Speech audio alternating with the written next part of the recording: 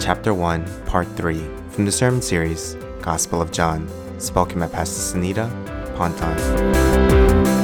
So, Metro, it is still the beginning of the year, and I won't ask you to raise your hands, but I know that many of you, probably like me, have decided in this new year that you want to get closer to God, that you want to know more about God in this new year, and I celebrate you for doing so. Maybe you decided that you're going to read your Bible more or pray more, or hopefully you have decided to join us in our New Testament journey this year. Some of you may have decided that you're going to be more generous with your time or with your money. Maybe you've determined that you're going to go to church more, or maybe come on in person rather than online. Maybe you've decided that you'll actually practice a Sabbath this year, or finally meet up with a soulmate this year.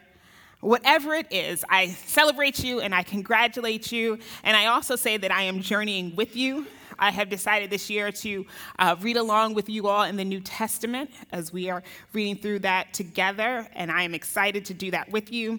I'm committed to meeting with my soulmate this year regularly, and I am committed to connecting more regularly with family members, my older family members. So whatever it is, I believe that as Christians, we have this yearning inside of us for more of God, to see God, to have his power made known to us more and more. And I don't think it's just Christians alone. I believe that most people are looking to get closer to God. There's a desire that we have for peace and tranquility. And those of us who are able to, we pay for it. We do things like go to a spa day, or we go out and we play golf. Do not look at that because I don't play golf. And that was literally for a picture. We might go to some exotic location where we can put our toes in the white sand and listen to the crashing of the waves. We might hike through the canyons. And what do we do when we get there? We take a picture. Because we've marveled at the wonder of God, and we're hoping that we can bring back a little bit of that peace and a little bit of that tranquility back with us when we go home. We have a desire for love, to love and to be loved. We romanticize marriage and we seek after relationships, and we want ours to be #relationship goals. As Pastor Clay preached last week, we're searching for our purpose. Maybe we seek out coaching, or we're trying to settle into a career. We're reaching for something more. We don't know who we are, and so we seek to find ourselves in positions of power or in things that we're good at. But the truth is that we are all really just searching for God. The Bible says that God has set eternity in the hearts of men and women. And so God has placed inside of all of us, he's designed us to long for him, to long for those eternal things. The church father Augustine says it this way: you have made us for yourself, O Lord, and our hearts are restless until they rest in thee. Are you restless this morning? Are you searching for something today? What do you try to fill that restlessness with? Because deep down in our human souls, we are restless and we are longing for God, and we try to ease it with other ways, but our stillness, our peace is only found in God. We're Christians, and we're here today, and many of us raise our hands in worship because we want more of God. And for non-believers, they're searching, they're out in the world searching, and they're searching for God, and God knows that. He knows that we need him. And out of his great love for us, he answers our desire to know more of him by making himself known to us.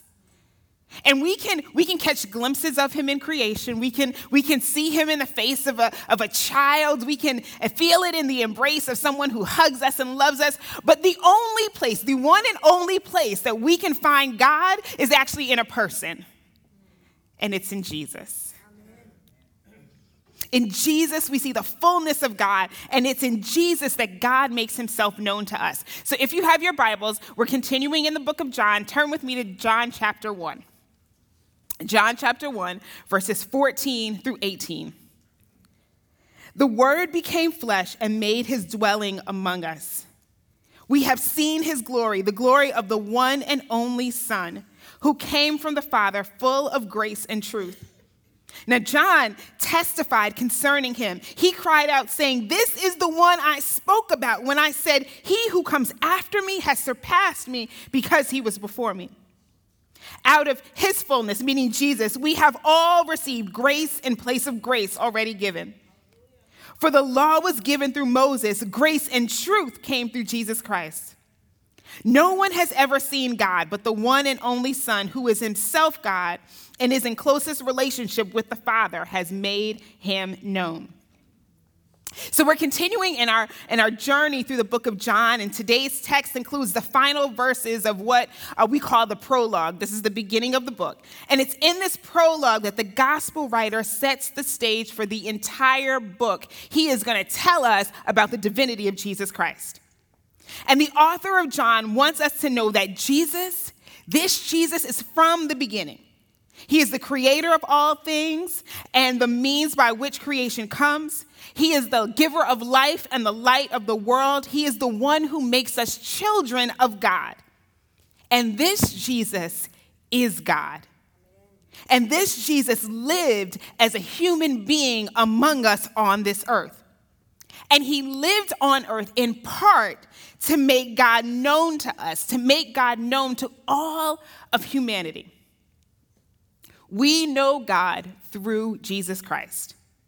Jesus is the perfect expression of God in human form. He's both fully human and fully divine. First century Jews were looking for God just as we are today, and he appears before them in the person of Jesus Christ. We like to sing songs like, "Open the eyes of my heart, Lord. I want to see you." And he says, if you want to see me, look to Jesus. Amen. Jesus interprets God for us. He makes him fully known to us. He reveals God to us in detail. So how does he do that? That's what we're going to be talking about today. How does Jesus make God known to us? How does Jesus make God known to us now? First, Jesus makes God known to us in a unique way. Jesus makes God known to us in a very unique way. Jesus himself is unique. He is the only one qualified to show us God. Look at verse 18. No one has ever seen God but the one and only Son, who is himself God and is in the closest relationship with the Father. He has made him known. Jesus is the only Son of God, meaning he is the only one born having the same essence, the same nature of God. He comes from God, is one with God, and is God. He is the only one to have seen God. And some people will say that Jesus was just a good man, or he was just a prophet who talked about God. But Jesus is not like any other man, and he's not like any other prophet. He is God, and he is divine. And he remained divine the entire time he walked on the earth. Jesus didn't transform into flesh and leave his divinity behind. No, he remained divine the entire time. He came into this world as flesh, but still being God. Both his God nature and his human nature remained with him, full and intact. Now, you might not think that that's a big deal, but the truth is that if we rob Jesus of his divinity, we rob him of his power. And if we rob him of his divinity, we're saying that God didn't really come down and touch humanity, but he did. And because Jesus is God and God's one and only Son and the one in closest relationship to him, some Bibles say that he was in the bosom of God. He is the only one who is qualified to really show us God. Amen. If you want to know someone or really get to know them, you can't just talk to someone who's been acquainted with them. You can't just talk to someone who's maybe heard of them or hung out with them a few times. If you really want to get to know someone, you got to get close to people who know them. Years ago, when I was in law school, I helped organize a fundraiser for then Senator Barack Obama. And he was a senator from Illinois at the time. Now, I could be the type of person who would say, you know, me and Barack, we go way back.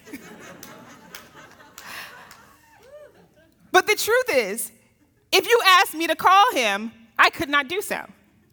Because leading up to the event, I mostly just spoke with his staff. And the night of event, he was there. He was very gracious. We spent a couple hours together, but he was like schmoozing with the like heavy hitters trying to get some money, right? And afterwards, we debriefed. Well, we were part of a team. I did not even have the foresight to take a picture with him.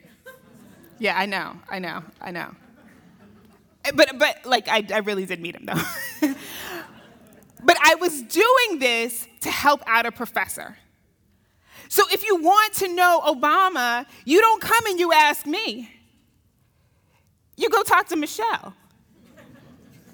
You call the person who's closest to him, who lives with him, who really knows him. When you know someone intimately, you can share more personally and faithfully about them, and that's what Jesus does for us. Because of his unique relationship with God, he can make God known to us in ways that other people could not and other people cannot. So let me ask you today, how close are you to Jesus? See, individuals had seen or experienced God in part, but never in the unique way we have in Jesus. Last week, we learned about John the Baptist, who was sent from God, and he was on a mission from God, but his purpose was to point people to Jesus. In verse 15, John says, look, yeah, I'm here, but there's one greater than me who's already surpassed me because he was here before me. Even in the Old Testament, we see people like Moses who spoke to God and climbed mountains to talk with God, but even he didn't see all of God. Though he spoke to God face to face like a friend, the Bible also says that when he asked God, can I see your glory? God said, you can't handle it. I'm going to put you in a cleft in the rock, and I'm going to turn my back to you, and I'm going to walk, and you will see my back, because no one can see my face and live. God didn't even reveal all of himself to Moses. People who had come before Jesus, even the greatest of prophets and priests, were only given a portion of God. They were mediators. But then here comes Jesus, the fullness of God, giving all of us access to him. Jesus was unique. And not only is he unique in his relationship, he's unique in the manner in which he would come. God had these boundaries set to make the people of Israel his people. And they had these interactions with God, and these people came to know God through the law. But without understanding the fullness of who God is, the law became cold and legalistic. It began to behave just like the stone tablets on which they were delivered. But in Jesus, God comes not as an object, but as a person. Moses gave us the law so we would understand it. Jesus showed us how to live out the law perfectly. Seeing Jesus make the time to pray and listen to God and follow God shows us how not to put any other gods before God. Seeing Jesus not resort to violence, even in the face of his own death, teaches us how not to kill. Seeing Jesus resist the temptation of the devil who wanted to give him a false power teaches us not to covet. And seeing Jesus die on the cross for our sins shows us that we can't perfectly fulfill the law ourselves, but God will send someone who can. Jesus was the only one who could do it. Jesus makes God known to us in a unique way. But second, Jesus makes God known to us in a personal way. Jesus makes God known to us in a personal way. God came to us in the most personal of ways. He came like you and me, as a human. Verse 14 tells us the Word became flesh and made his dwelling among us. God took on human form for us. He left heaven in all of its majesty to constrain himself in the body of a man.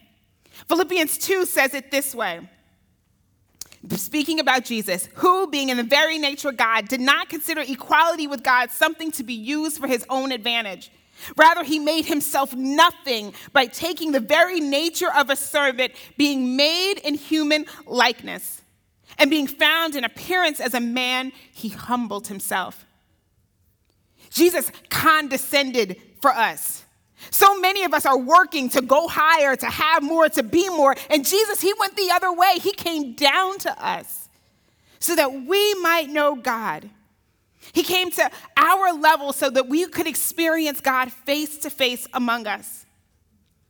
As human flesh, Jesus understands all of our feelings and all of our experiences. He took on flesh with its weakness and its frailty and its mortality. He comes in this way. He comes in the flesh so that we would know that he understands us.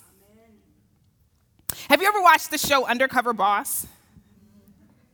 It's that show where like the executives and the owners go undercover in their own businesses to see how the businesses actually run on the ground.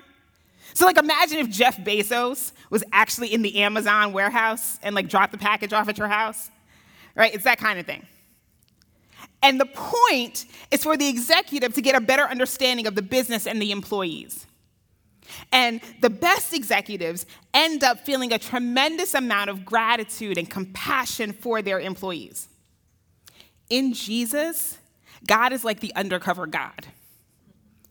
But rather than having to see and understand how we live, when God goes undercover as a man, we come to know that he sees and understands us. We come to know how much he loves us and he cares for us. We come to know him. Remember when Lazarus died? Jesus cried over him. He understands our grief. Remember what happened when Jesus encountered the sick or the blind or the hurting? He had compassion for them and he healed them. He understands our pain. Remember what happened when Jesus encountered sinners? He ate with them and he called them to repent and follow him. He shows us how God responds to us. God cries with us. God feels compassion towards us. God calls us out of sin to follow him into a new way of life. In Jesus, God proves that God is not this far off God that he just like made the world and walks away from it. No, God is with us in the world, working with us and in us and through us. God dwells with us in a personal way. So when the gospel writer, he wrote John, he originally wrote this book for a Jewish audience. And he writes that the word became flesh and dwelled among them. Amen. Now the word dwell is key to the book of John. It testifies to God's living among his people. And later we'll hear about the Holy Spirit living in his people. And that word dwell, grammatically in the Greek, is tied to the phrase tent of meeting or tabernacle. Tent of meeting or tabernacle. So if you were a Jewish person hearing that the word became flesh and dwells among you, your mind would go back to Exodus. It would go back to Moses. It would go back to when Moses was moving the people from slavery into the promised land. And during that wilderness journey, God told Moses to build a tabernacle. A structure. And he told him how to build it, and he anointed it, and he said to him, that his presence would fill the tabernacle. And if you turn to Exodus chapter 40, verse 34 through 38, you'll see these words. Then the cloud covered the tent of meeting, the tabernacle, and the glory of the Lord filled the tabernacle. Moses could not enter the tent of meeting because the cloud had settled on it, and the glory of the Lord filled the tabernacle. In all the travels of the Israelites, whenever the cloud lifted above the tabernacle, they would set out. But if the cloud did not lift, they did not set out until the day it lifted. So the cloud of the Lord was over the tabernacle by day, and fire was in the cloud by night, in the sight of all the Israelites during all their travels. The tabernacle in the midst of the people served as a sign or a symbol of God's presence in the wilderness, moving the people from Israel to the promised land, moving the people of Israel to the promised land. The tabernacle was a symbol of God's presence among them.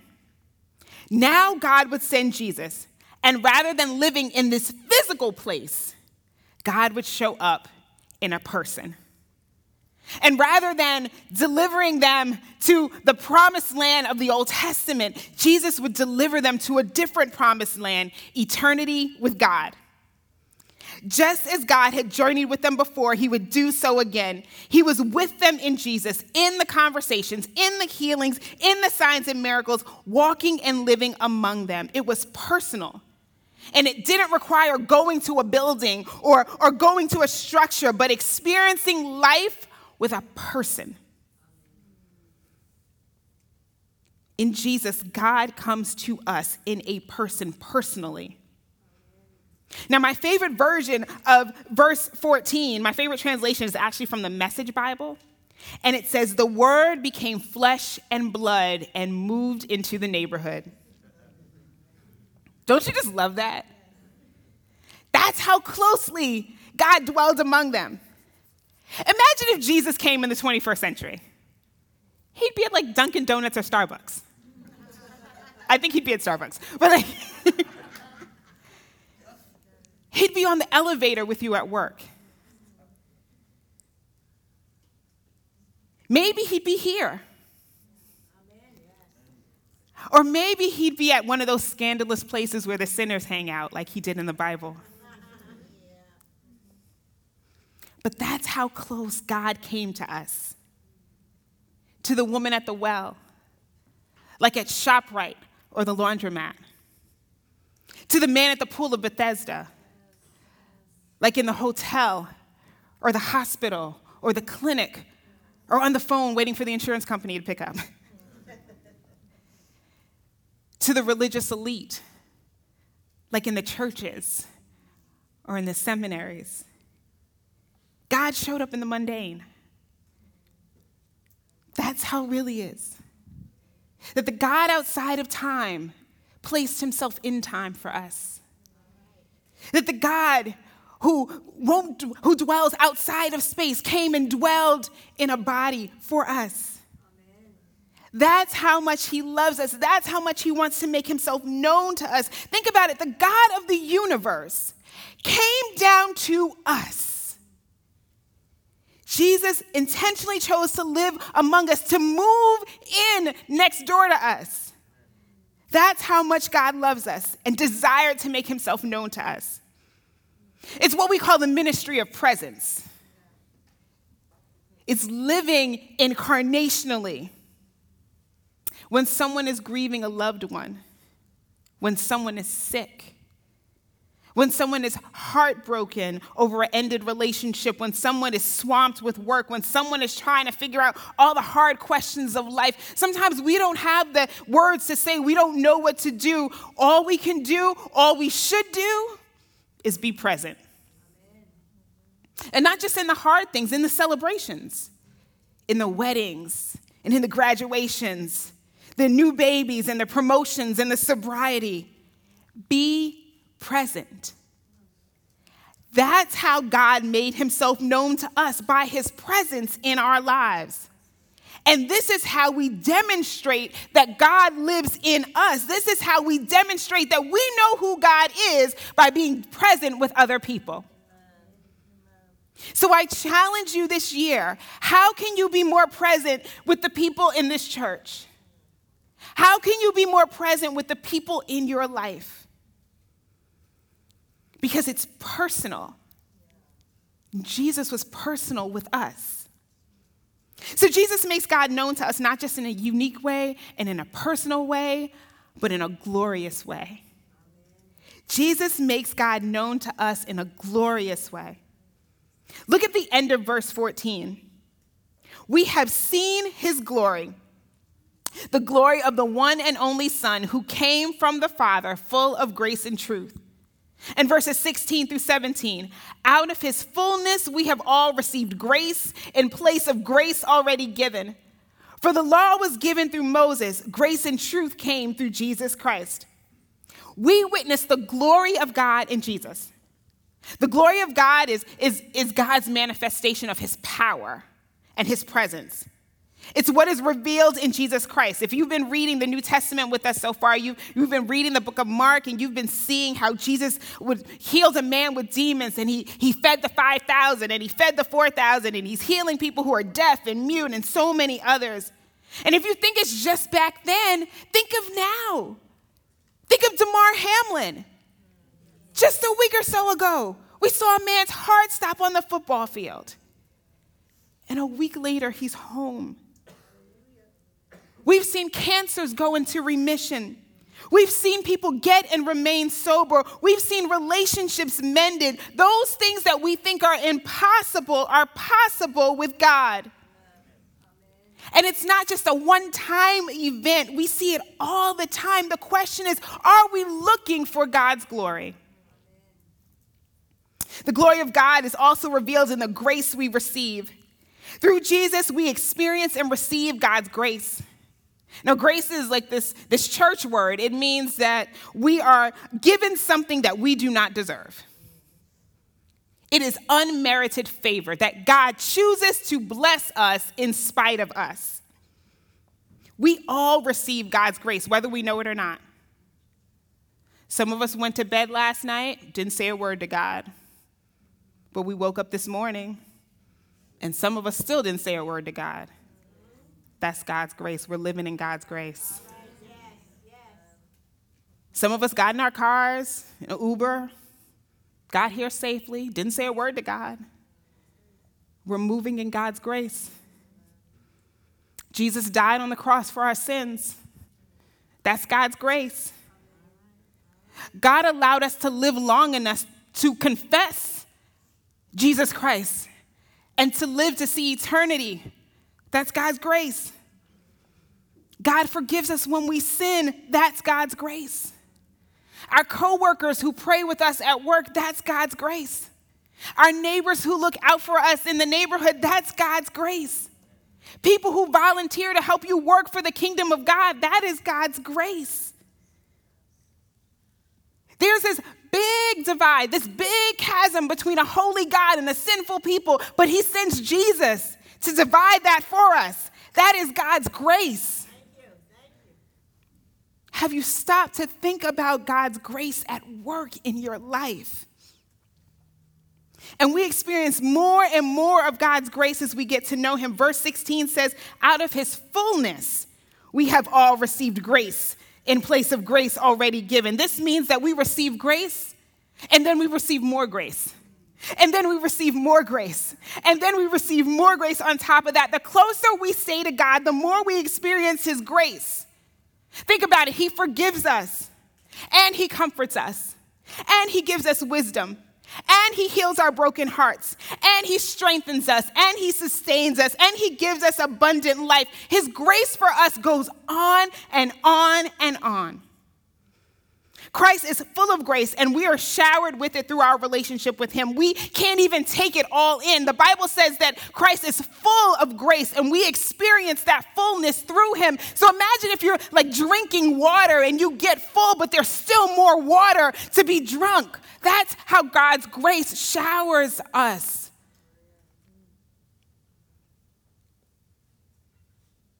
God's grace in our lives, when we can stand in awe of God's glory, we will see God. Jesus will lead us to the very thing that we've been searching for. So what's our response? What is the response of a people who God has made himself known to? Our response to knowing God is to live like we know God. It's to live like God is among us. It's to live like God taught us in Jesus Christ. It's to love your neighbor and forgive your enemies and care for the poor and tend to the sick.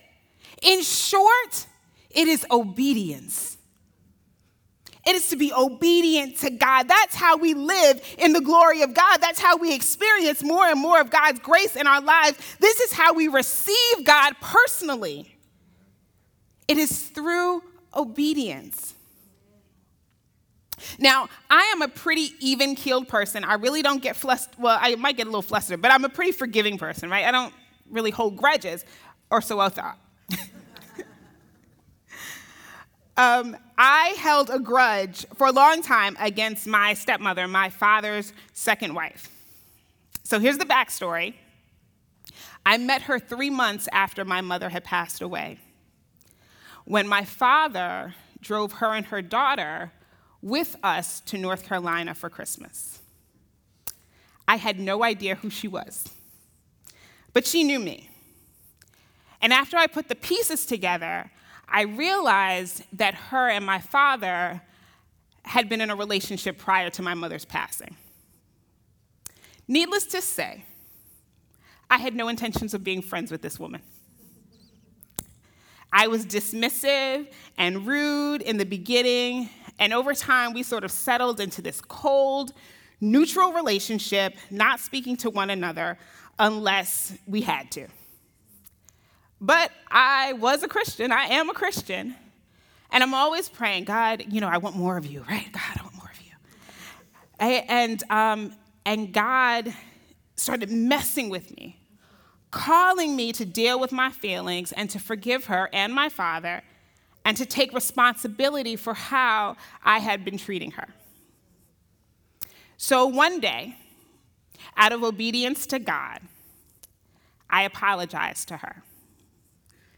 I told her how sorry I was. I told her why I had been upset. And I explained this all to her. And I expected to hear an apology back. It never came. But our relationship got somewhat better. Still wasn't great, though. Got somewhat better. Then one day, a few years later, I'm praying. I'm still a Christian, right? And God nudges me. He says, ask her to go with you to get your nails done. Now, I know this is might be a small thing to some of the men in the room, but to the women, we know that nails are a fun thing, right? You go with your girls. And for me, it was especially difficult because getting my nails done always reminds me of my mother. So I went up to her, and my voice is cracking, and I kind of had tears in my eyes, and I asked if she wanted to go with me. And she said she couldn't on this particular day. She had just had a gel manicure, and so she couldn't go on this particular day, but she said, we'll do it, and she thanked me. We'd find another time. And our relationship shifted with that encounter. Well, a few months, maybe a year or two later, she was diagnosed with stage 4 cancer. And it was so aggressive that she had to have all these surgeries back to back. And she needed to recover at my house because the layout of my house was better for her than the condo in which she lived in. And of course, I said yes. And the diagnosis wasn't good, but we were hoping for the best. And so the running joke between us became that she had to get better so we could go get our nails done. Sadly, she passed away before that could happen. But before she did, she asked me to eulogize her at her funeral. And I did. And as I was preparing for it, I was so grateful that I had good things to say about her. Things that I had experienced in my relationship with her. Our relationship was slow in building, but it was a testament to God's glory, built out of his grace because of my obedience. I experienced Jesus among us when our relationship changed and we were able to spend time together, and I was able to care for her in some ways during her illness. Jesus was at work among us, leading us towards reconciliation by his grace. And so I had no regrets when she passed because we were on good terms. And God gave me the grace to eulogize her and to minister to her children and to my father. And because it was during the early days of COVID, my father moved back home and I was able to be present with him. And I am so grateful for a God who continues to make himself known to us in personal ways. I don't know what your story is, but where has God shown up for you and given you the grace that you needed, demonstrated his glory among you, and has been present with you in unique and personal and glorious ways. That's how God makes himself known to us. And we experience more and more of that as we are obedient to the God that we know and the God that we love, who's made himself known to us and loves us. Would you join me in prayer? God, I thank you that you are a God who dwells among us. I thank you, Lord God, that while I don't know all the stories of all the people online, the people in this room, God, I know that you've shown up for them in powerful ways, in unique ways, in personal ways, in glorious ways. God, I pray that in this season that we're going into in 2023, that we will never forget your grace upon our lives. I pray, God, that we would be people who come to know you more and more, who experience more and more of your grace because we are obedient to your word, God. And I pray, God, that just as we experienced earlier today, that we will see your grace and your glory manifested in visual ways, but also in the transformation in our hearts and in our relationships, God. God, I pray for my brothers and sisters that you would give them the grace to see your hand at work in their lives. May we ever be grateful and thankful and mindful that you live and you dwell among us, God. God, thank you that you love us enough to step down from heaven, to come move into the neighborhood with us, to move into our hearts, and to show us your glory. It's in Christ's name that we pray. Amen.